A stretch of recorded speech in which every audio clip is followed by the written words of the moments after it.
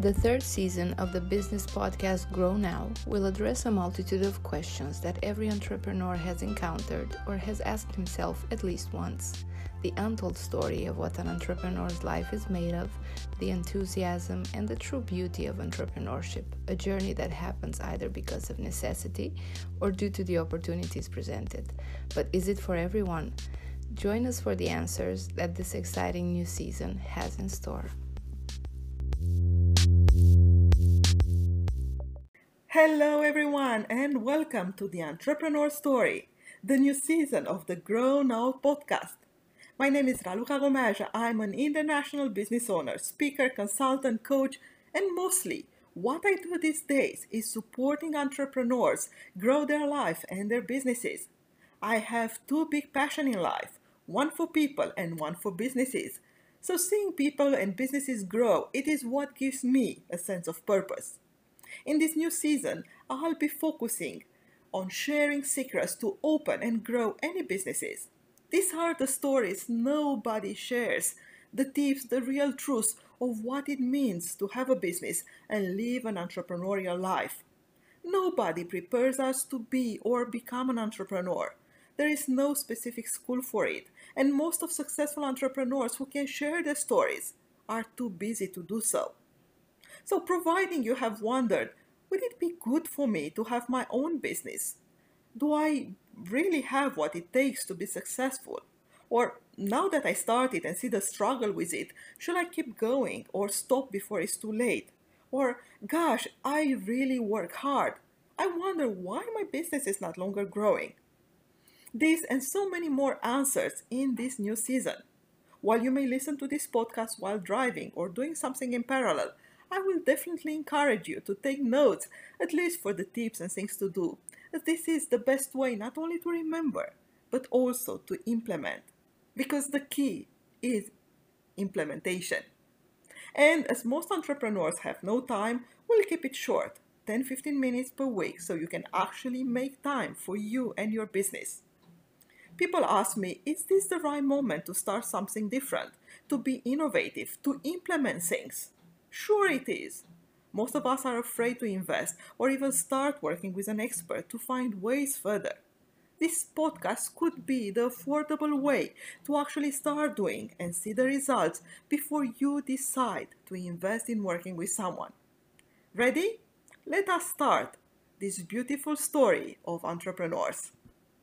Hello, my dear friends and listeners and followers, and welcome back to your entrepreneur's story.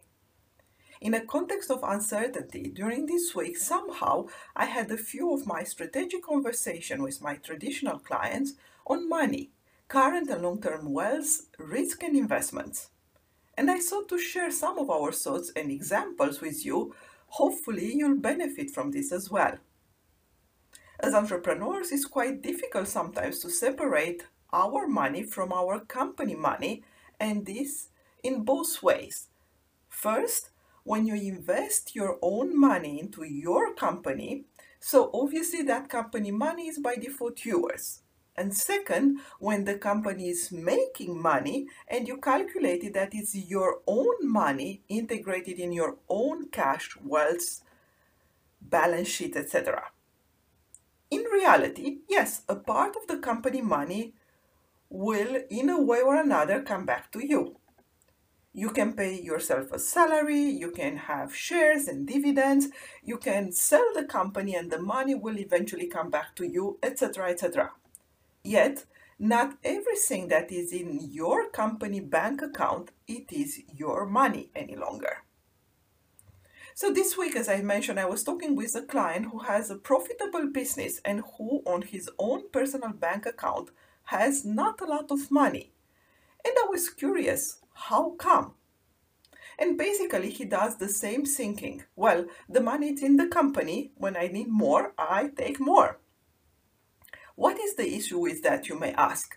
Not only there are ways to withdraw money from a company which are not as straightforward or as straightforward as we think, yet it is not healthy, not for your company financial, not for your person financials. The company has to be able to develop and make strategy invest and based on the real money and funds available to the company, as well as you as a person should be able to make plans and strategy according to your own money. For example, providing you go to a bank to ask for a credit in your personal name, they will not ask for the accounts of your company, but for your direct revenues. As it is not because you have a successful company that you, as a person, has a lot of money for different reasons.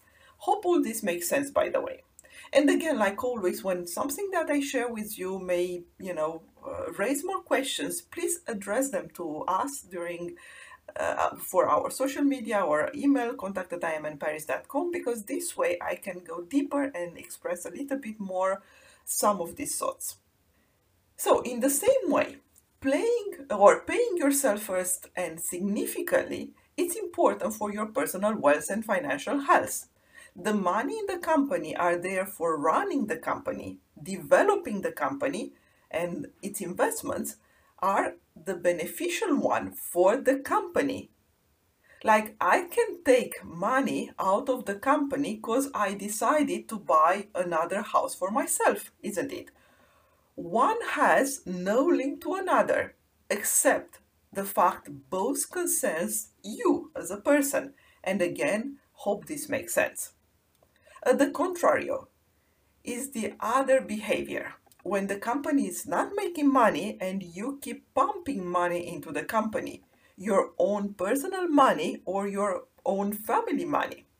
And the issue with that is that you may not know when to stop. It's not because you have money in your personal account that shall be by default finance your company simply because you think it's the same account.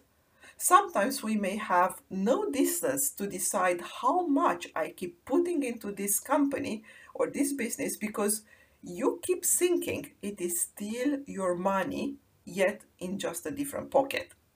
The reality is this: it's a risky behavior.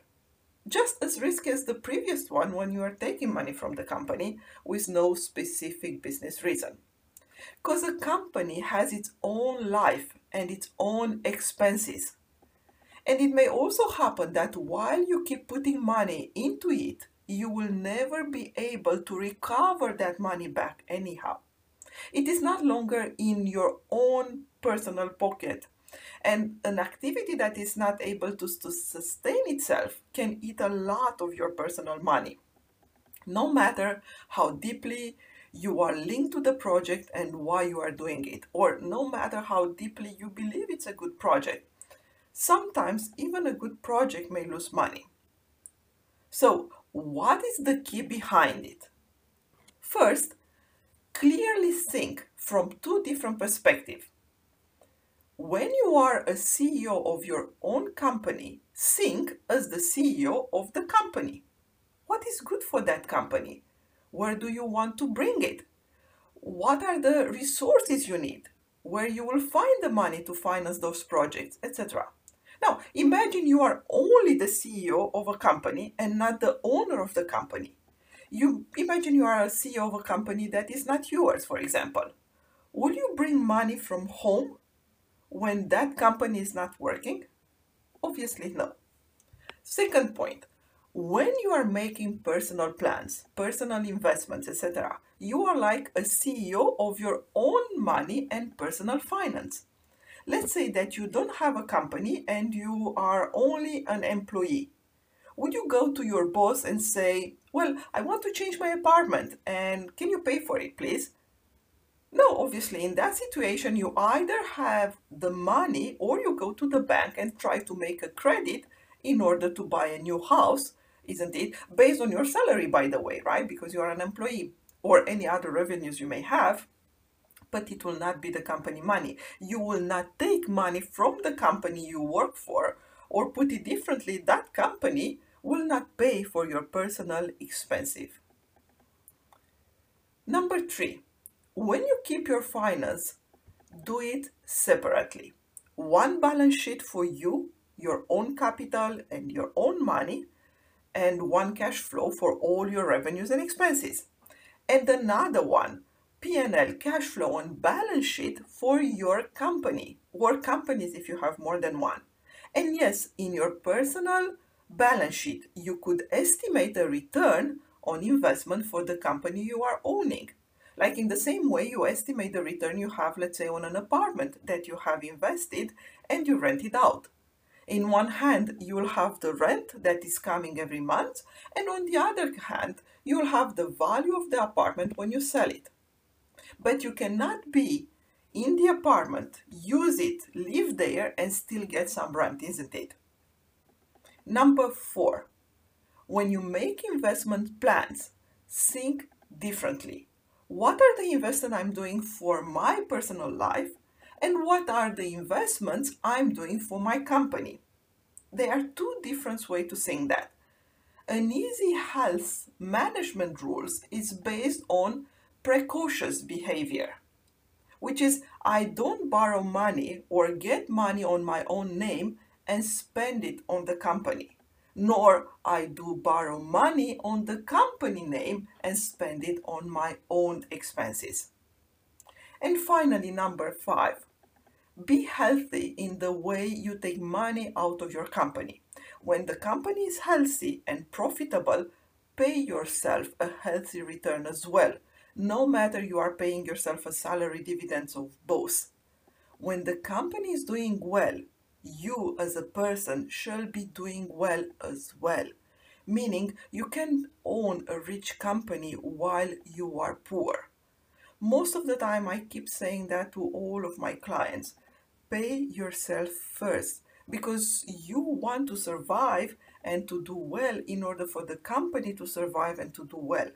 Now, you cannot do well on the expense of your company, and your company cannot do well on expense of your own wealth. Hope all this resonates with you, and providing, like I always say, you have more questions and challenges, or you want to just go deeper into this topic, please reach out and I'll be happy to explore it more in the future episodes.